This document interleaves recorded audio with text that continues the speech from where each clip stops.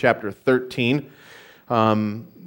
That's where we are continuing on through. Last week, as we began this chapter, we were able to make it through the first 6 verses. And this is the chapter, as you guys remember, if you're here last week, this chapter has to do with 3 things that are hot topics, especially in the time that we're living in right now. One world government, right? One world religion, and a one world monetary system. Perhaps it appears to be some kind of a cashless society that we're all moving to, that the Bible predicts. And in the chapter 13 is kind of the meat and potatoes of those kinds of things that are coming up and what a lot of different passages in Scripture talk about. And we're kind of bouncing all over the place last week. We're not going to do that so much this week as we continue on. But as we looked at the events last week with the one world government, we looked at the Antichrist, specifically as it refers to in the first 6 verses, as John speaks in verses 1 and 2. It's this beast that's rising up out of the sea, the beast that will come forth from the Gentile nations. And he will go from, we're told that this Antichrist will initially come into power as a political leader, brokering a peace treaty among several nations. And with that alliance, he'll become a world leader, but he'll rise up from being a political leader to being a leader of a 10-nation alliance that will be that last world empire.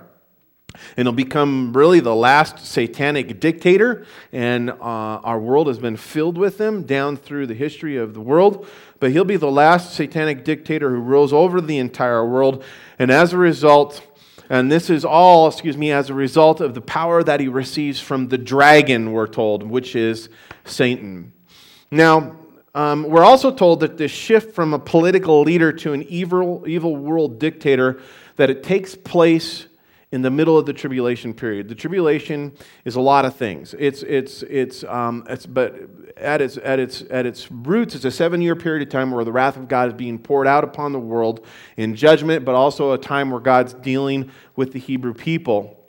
And we see that from some of the passages in Jeremiah and in Daniel that we've studied out previously to this. But at the midway point of the tribulation period, this evil world dictator, the Antichrist, he will use his authority to make war with the entire earth. He's going to break that peace treaty. He's going to form this additional alliance, and he's going to attack the inhabitants of the earth. And we're told that his power will continue to reign for the last 3.5 years, for the 42 months that are left of the tribulation period. And during this time, we're actually told that no one will be able to stand against the Antichrist. There's never been a world dictator like this before. But at this time, no one will be able to stand against the Antichrist, meaning any kind of other world power, any kind of government. No one will be able to intercede and stop this guy. And he's like the old Roman empires in that he will do more than just rule as a dictator. He will demand to be worshipped as a god.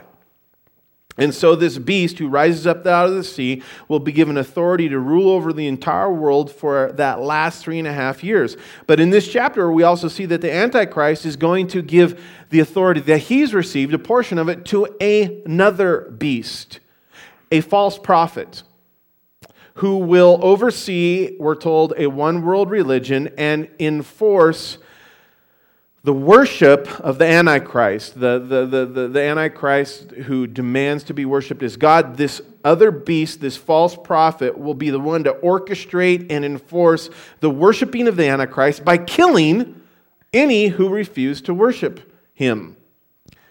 And this second beast will further help the Antichrist also control all the inhabitants of the earth by causing them to take the mark of the beast in order to be able to buy and sell. And in doing so, he will establish that cashless society, that one world currency that we see we are moving forward to. Now, as we continue on, we see that the temporary power, and it is a temporary power, keep in mind, because at the end of 3.5 years, beginning in Revelation chapter 19 and on through, we see that the King of Kings, the Lord of Lords, returns to the earth. Jesus Christ, the one who we remember this morning through communion, knowing that his return is near, he's going to come and change things. So the Antichrist's power is temporary. And while he has that temporary power over the world, he also has power to make war against, we're told, and overcome those who have put their faith in Jesus Christ during this tribulation period. So there will be some who will turn to Christ, some who believe in Jesus Christ, some who resist the Antichrist, but it's going to cost them their lives. In the light of this, I want to point out that there is a great word of encouragement, because you're like, man, that sounds really depressing. But in these verses that we're going to read through, and I want to let you know ahead of time so you can look at it, specifically in verses 9 and 10, that there's a great word of encouragement that's given to us.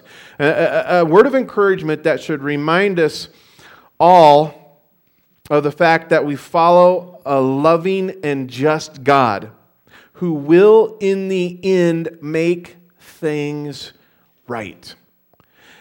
And you know, that is a great comfort, especially I think today, and the things that we even prayed for, because I think about the things that happened in Colorado Springs. I think about the Aurora movie shooter. I think about the things that took place in San Bernardino. I think about all of the injustices that have personally happened to me, which are by no means in comparison to those kinds of injustices. But you all have had injustice happen to you. And when we think about whether it's the injustice that we've received personally or the injustices that we see in the world or to our loved ones, you know what? We can easily lose hope unless we remember that there is coming a day when Jesus Christ, the King of Kings, the Lord of Lords, our Savior, there is coming a day when He's going to make everything that has been wrong or every wrong made right. And man, that's what verses 9 and 10 is telling us. And so as we read here, we're going to begin in verse 7, picking up where we left off last week. And again, this is speaking of the Antichrist as we kind of jump back into the middle of their text here. And we'll read on down through the rest of the chapter. But kind of key in on verses 9 and 10 as you see this. So it says in verse 7, "It was granted to him to make war with the saints and to overcome them. And authority was given him over every tribe, tongue, and nation. All who dwell on the earth will worship him, whose names have not been written in the book of the Lamb, or the book of life of the Lamb, slain from the foundation of the world." Verse 9, "If anyone has an ear, let him hear." And we see that repeated all throughout the book of Revelation. As a matter of fact, if you go to the very beginning of the book, it tells us that there's a blessing for those who read and hear, right? Even just a blessing for hearing. And that word in the Greek is the implication of not just hearing like sometimes our kids hear us, but hearing where you actually hear and receive and respond to what's been spoken. And so, you know, lots of times people ask me, matter of fact, John was asking me at the end of the study last week, he goes, "What's the point of knowing the book of Revelation?" He said, not that I don't see reasons for it, but what more is it? And there's blessings in it all throughout for us about knowing about these end times events. And lots of times we can go, yeah, why? Because the Bible tells us that we are going to be gone for the majority of these things. That we're not going to see these things as the church. So why does God want us to know? Well, here's part of the reason why. Is because there's a blessing found even right now. And so if anyone has an ear to hear, let him hear, God says, because here's a blessing. Here's a reason, here's a blessing in knowing what's going to take place and why it's going to take place before it takes place. And in verse 10, it says this, "He who leads into captivity shall go into captivity. He who kills with the sword must be killed with the sword. Here is the patience and the faith of the saints." And I know this is speaking about the tribulation saints contextually, but this promise is true to us as saints today as well. And if you're in the midst of finding yourself having a hard time dealing with the things that are going on around us, listen, you want patience and faith as a saint of God in the midst of those discouraging things. The first part of verse 10 tells you that you can find patience and faith in these two things, and we'll come back to that here in a minute. But in verse 11 it says, "Then I saw another beast coming out of the earth, and he had two horns like a lamb, and he spoke like a dragon. And he exercised all the authority of the first because of the first beast in his presence, and he causes the earth and those who dwell in it to worship the first beast, whose diddly wound was healed. He performs great signs."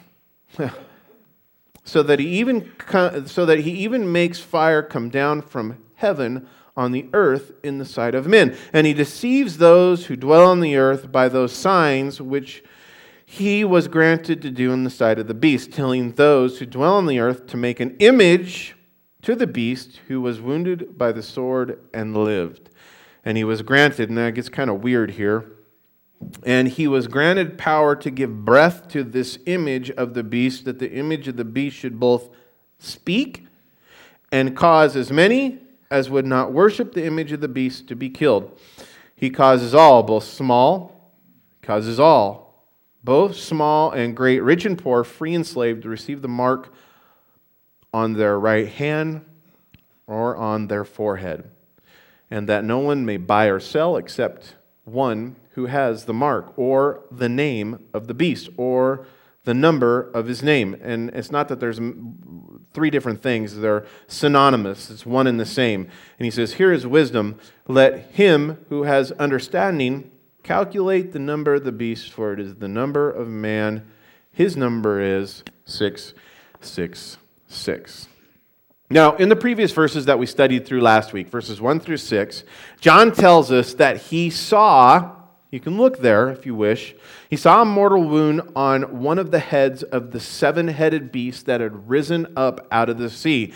And he also said specifically in verse 3, if you look there, that wound, that deadly wound, that mortal wound was healed.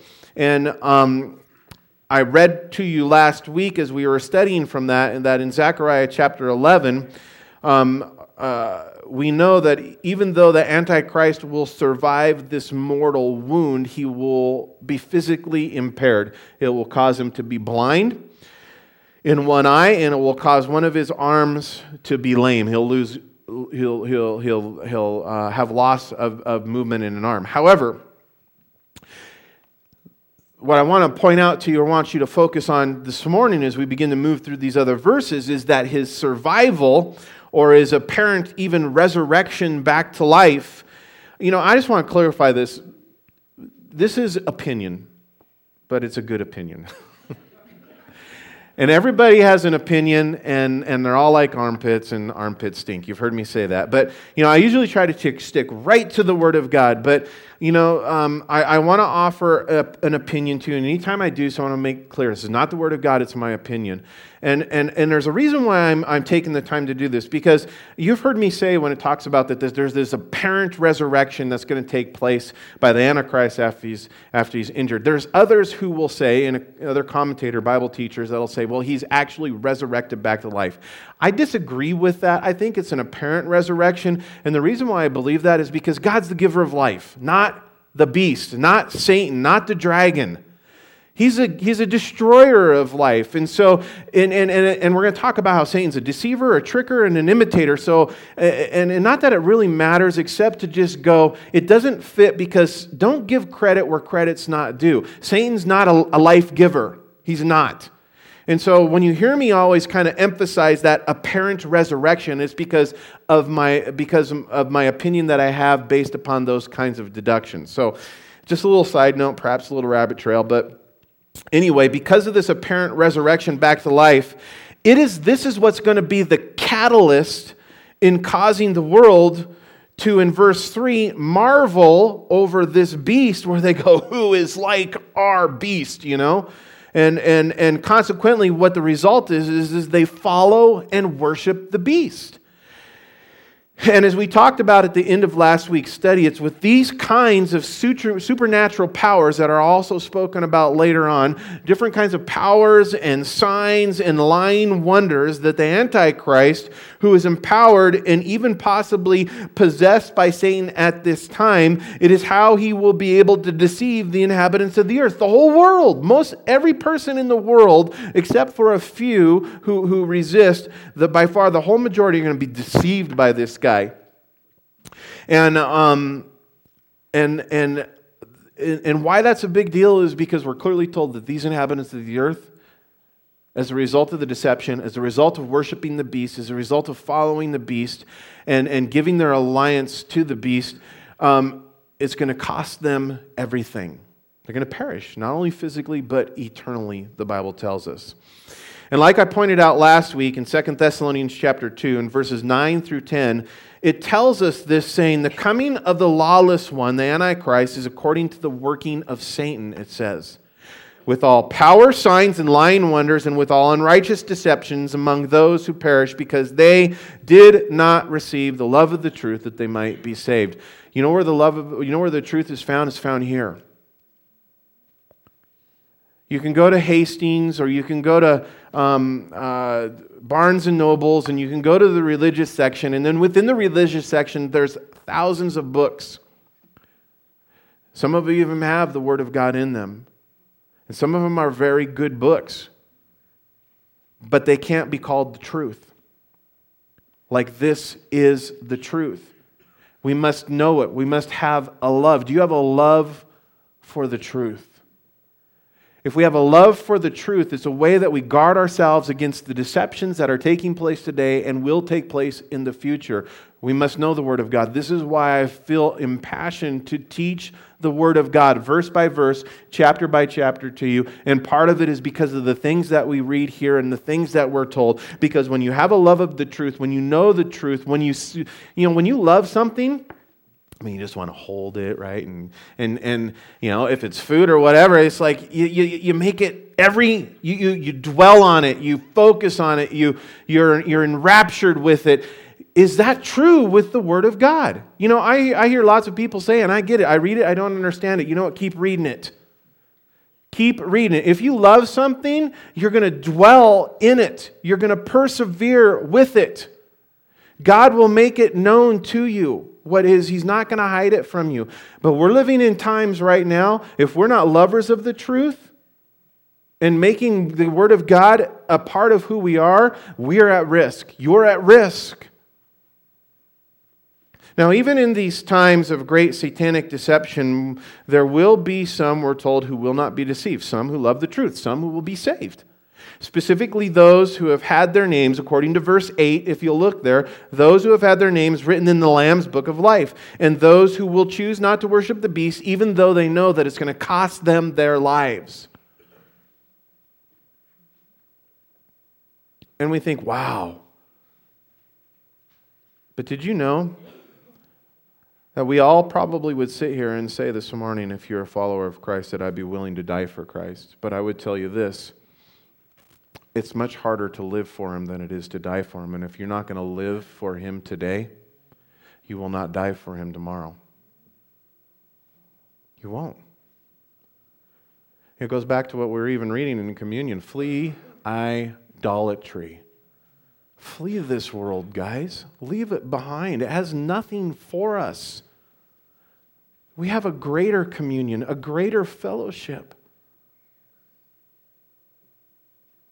And can we live for Christ today? And these tribulation saints, they will be living for Christ, and ultimately their decision for live for Christ will cost them their lives. This is what verses 7 is telling us as we read that the Antichrist will be allowed to make war with these saints and overcome them. Now, there are some who would argue the fact that these saints mentioned here is a reference to the church. And as a result, they dismiss the idea of a pre-tribulation rapture of the church. But these saints, I'm here to tell you this morning, these saints that's being spoken of here, they cannot be the church. They cannot be us. And it's clearly, and it's clear that they are those who come to believe in Jesus during the tribulation. And one of the main reasons for why these things are this way is because Jesus, in Matthew chapter 16, verse 18, Jesus promised that even though Satan and all of the legions of his demons would attack the church, they would never be able to prevail against us. Never be able to overcome us. And we who make up the church must rest in the promise and take comfort in this promise, even though there are truly times when it feels like Satan's winning, times when it feels like Satan's overcoming us. But remember, even though the Bible in 1 Peter chapter 5, 8 tells us to be sober, to be vigilant, to because our adversary, the devil, walks about like a roaring lion, seeking whom he may devour. It also tells us in 1 John chapter 4, verse 4, that as the children of God, we cannot be overcome by Satan, because he who is greater in us is greater than he who is in the world. In other words, Satan will never be able to overcome us, the church, as long as the Holy Spirit of God is living here inside of us. And sadly, there is coming a day, as we can see here from the text this morning, that there is coming a day when Satan will overcome some of the saints. The tribulation saints, not the church, but the tribulation saints. And this is part and due to the fact that even though the Holy Spirit will still be at this time, He'll be leading people into faith in Jesus Christ.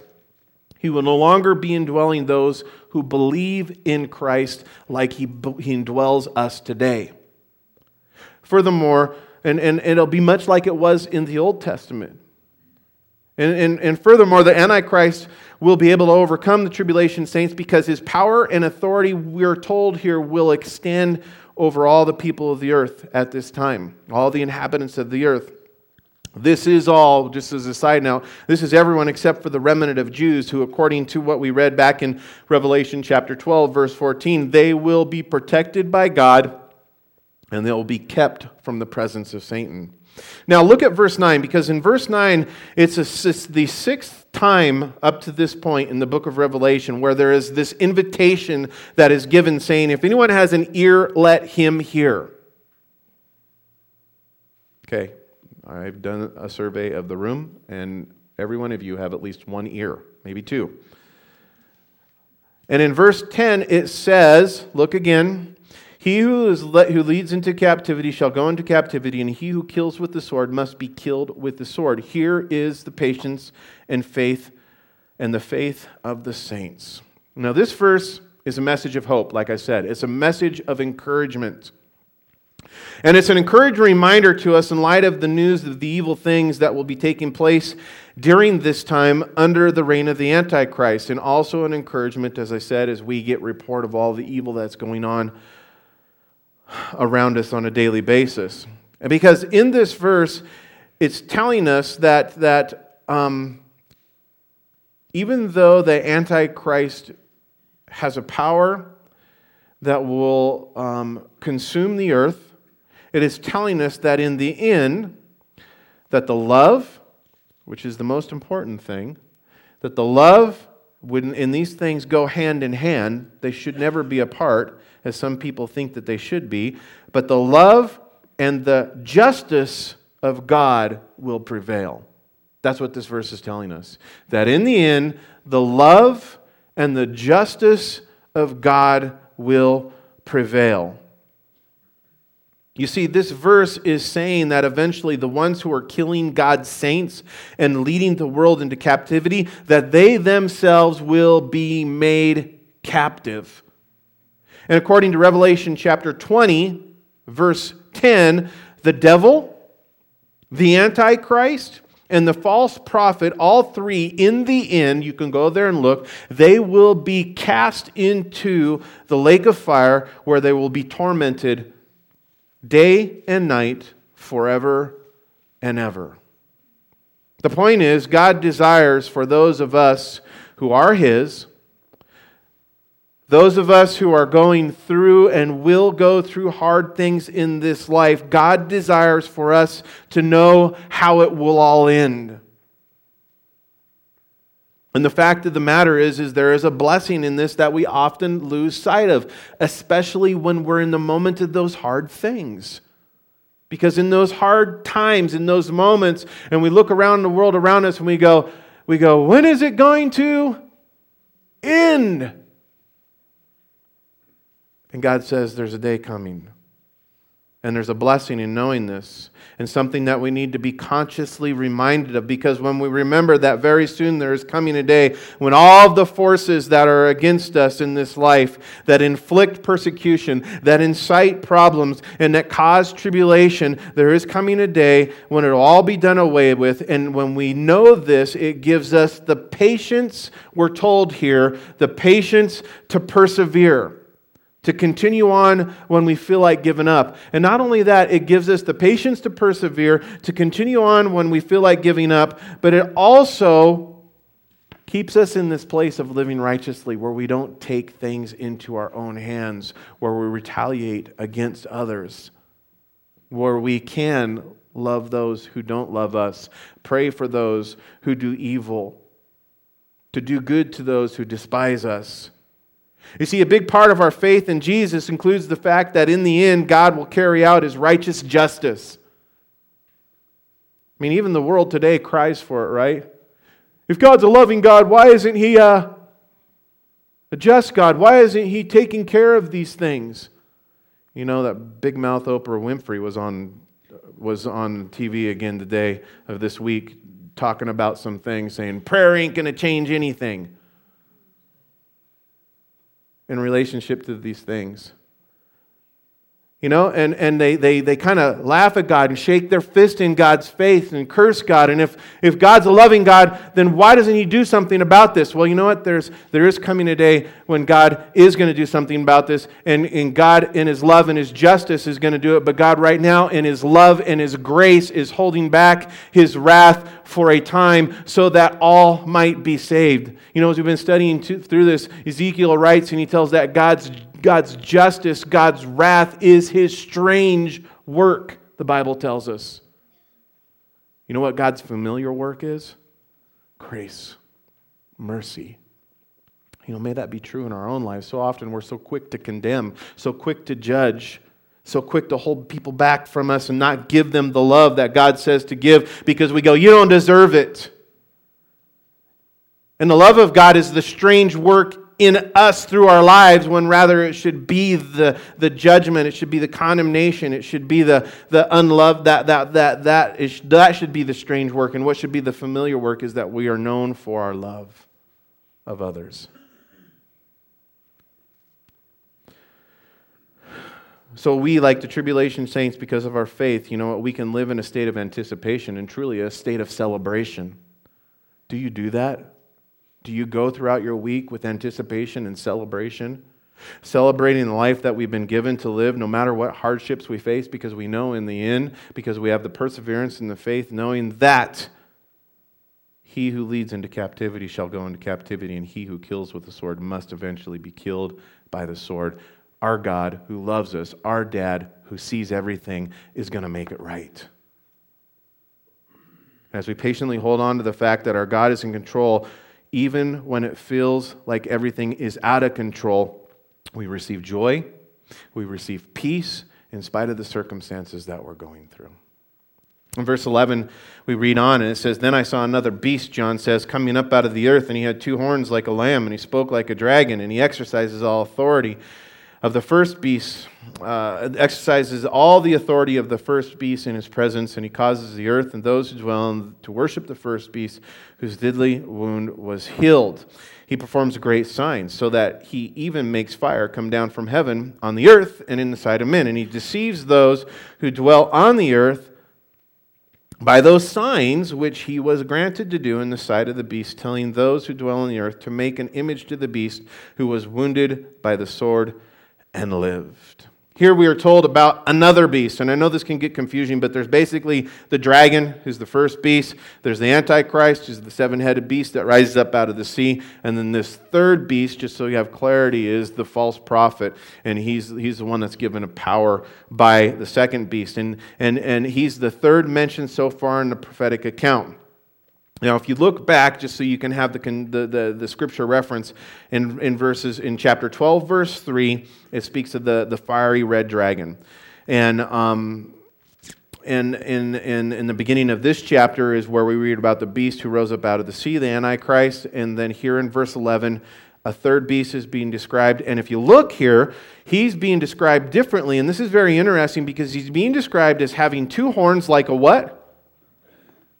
Like a lamb, it says, but also speaking like a dragon.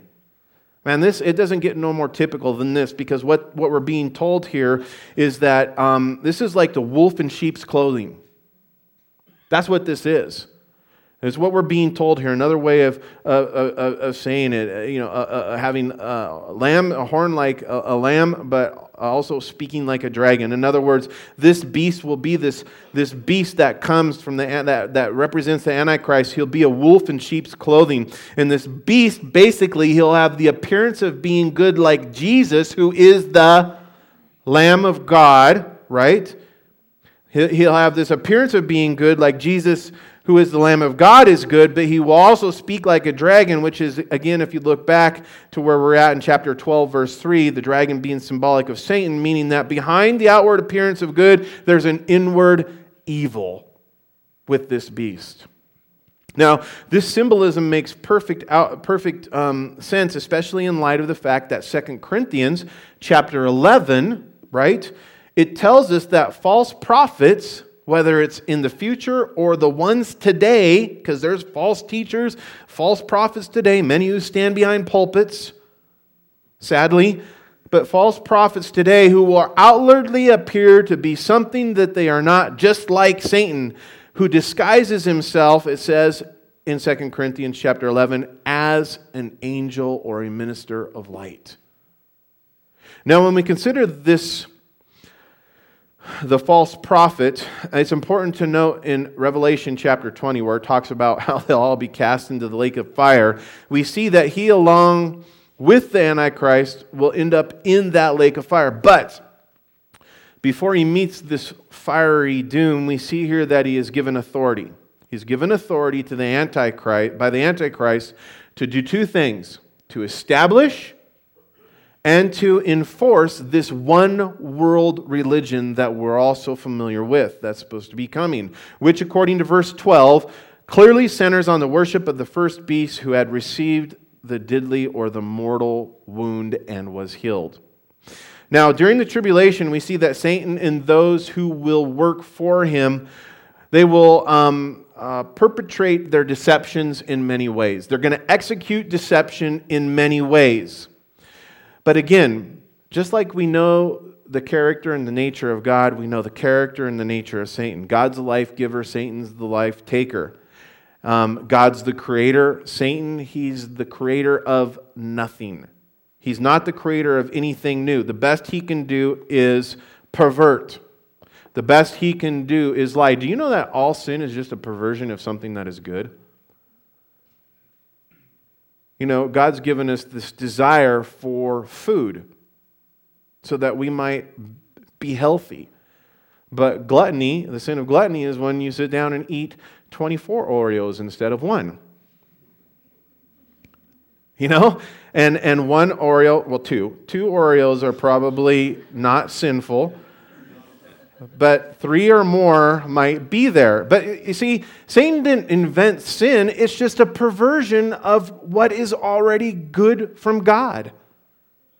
Satan's not the creator of anything. The best he can do is lie, pervert, and attempt to deceive by imitating the real thing.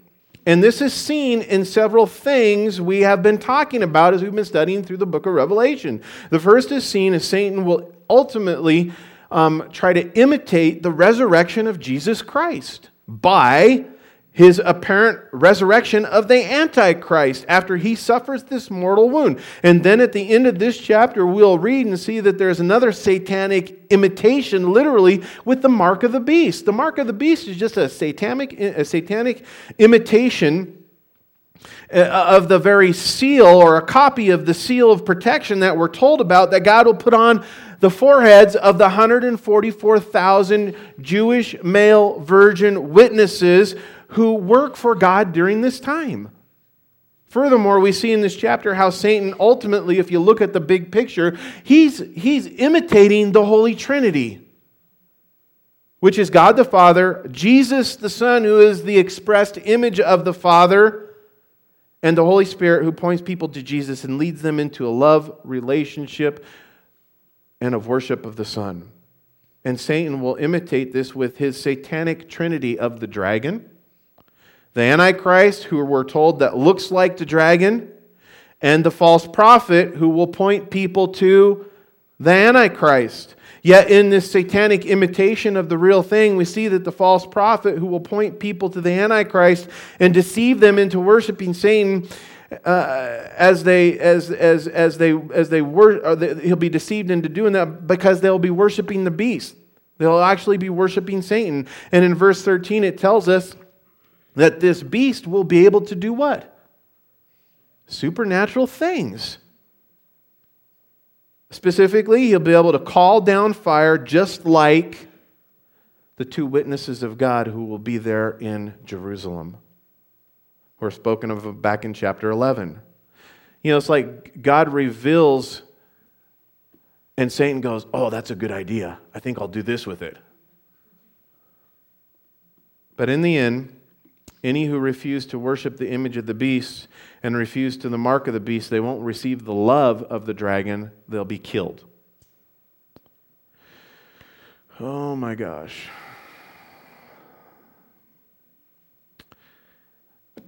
Verse 14.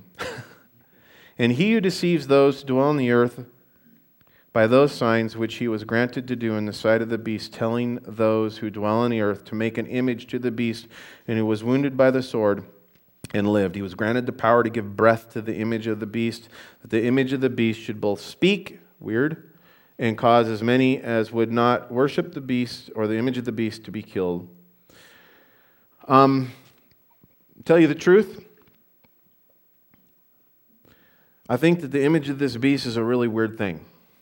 And after studying it out, I'm less sure of what it is going to be than before I started studying it.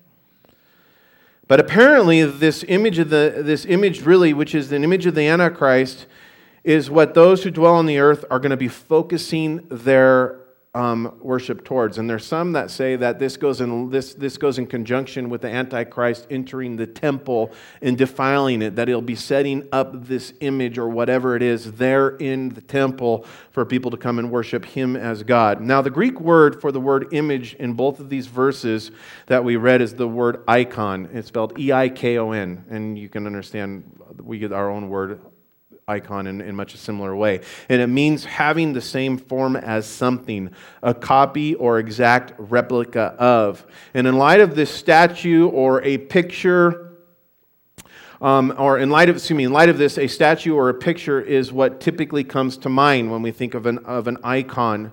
With that Greek word. However, this replica, this icon that we're reading about here, it's very different. It's unusually different in that the false prophet, we're told, will be able to give breath.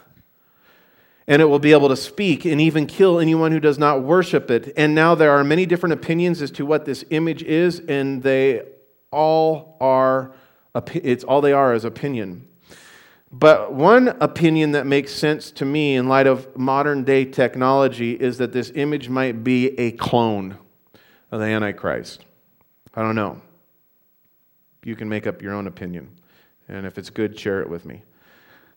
But whatever it ends up being, this quote-unquote image of the beast, the more important thing is we'll see that he will further aid in the power of deception of this false prophet.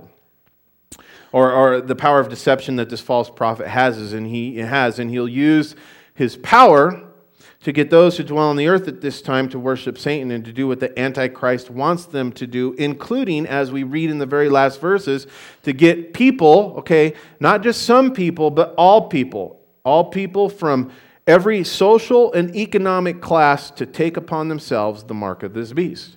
And that's what we read in verses 8, 16 through 18. And so if the worship team wants to come up, I'm just going to close with this. I'm not going to close with this. I'm going to stop there with the mark of the beast. And I promise you next week I will not go on to chapter 14 without doing this, because there's a really cool picture here for us. And I know a lot of you guys are going, okay, 666, the mark of the beast, the name of all that. I don't want to rush through that in 2 minutes and maybe go long. So, as Paul Harvey says, come next week and you'll get the rest of the story. Let's pray. Father, thank you for this time together. Lord, thank you that your word is rich for us to chew on, to take in, that it's interesting, that it's exciting, that it's alive. And God, we are grateful for the encouragement that was found in it this morning, even as we see, God, that you're going to make all things right. Help us, Lord, to patiently wait upon you, to trust in you. And Lord, when we do that, not only do we look forward to your return, but we're able to be free in our hearts, in our minds, to love as you love. God, do that work in us. In Jesus' name we pray.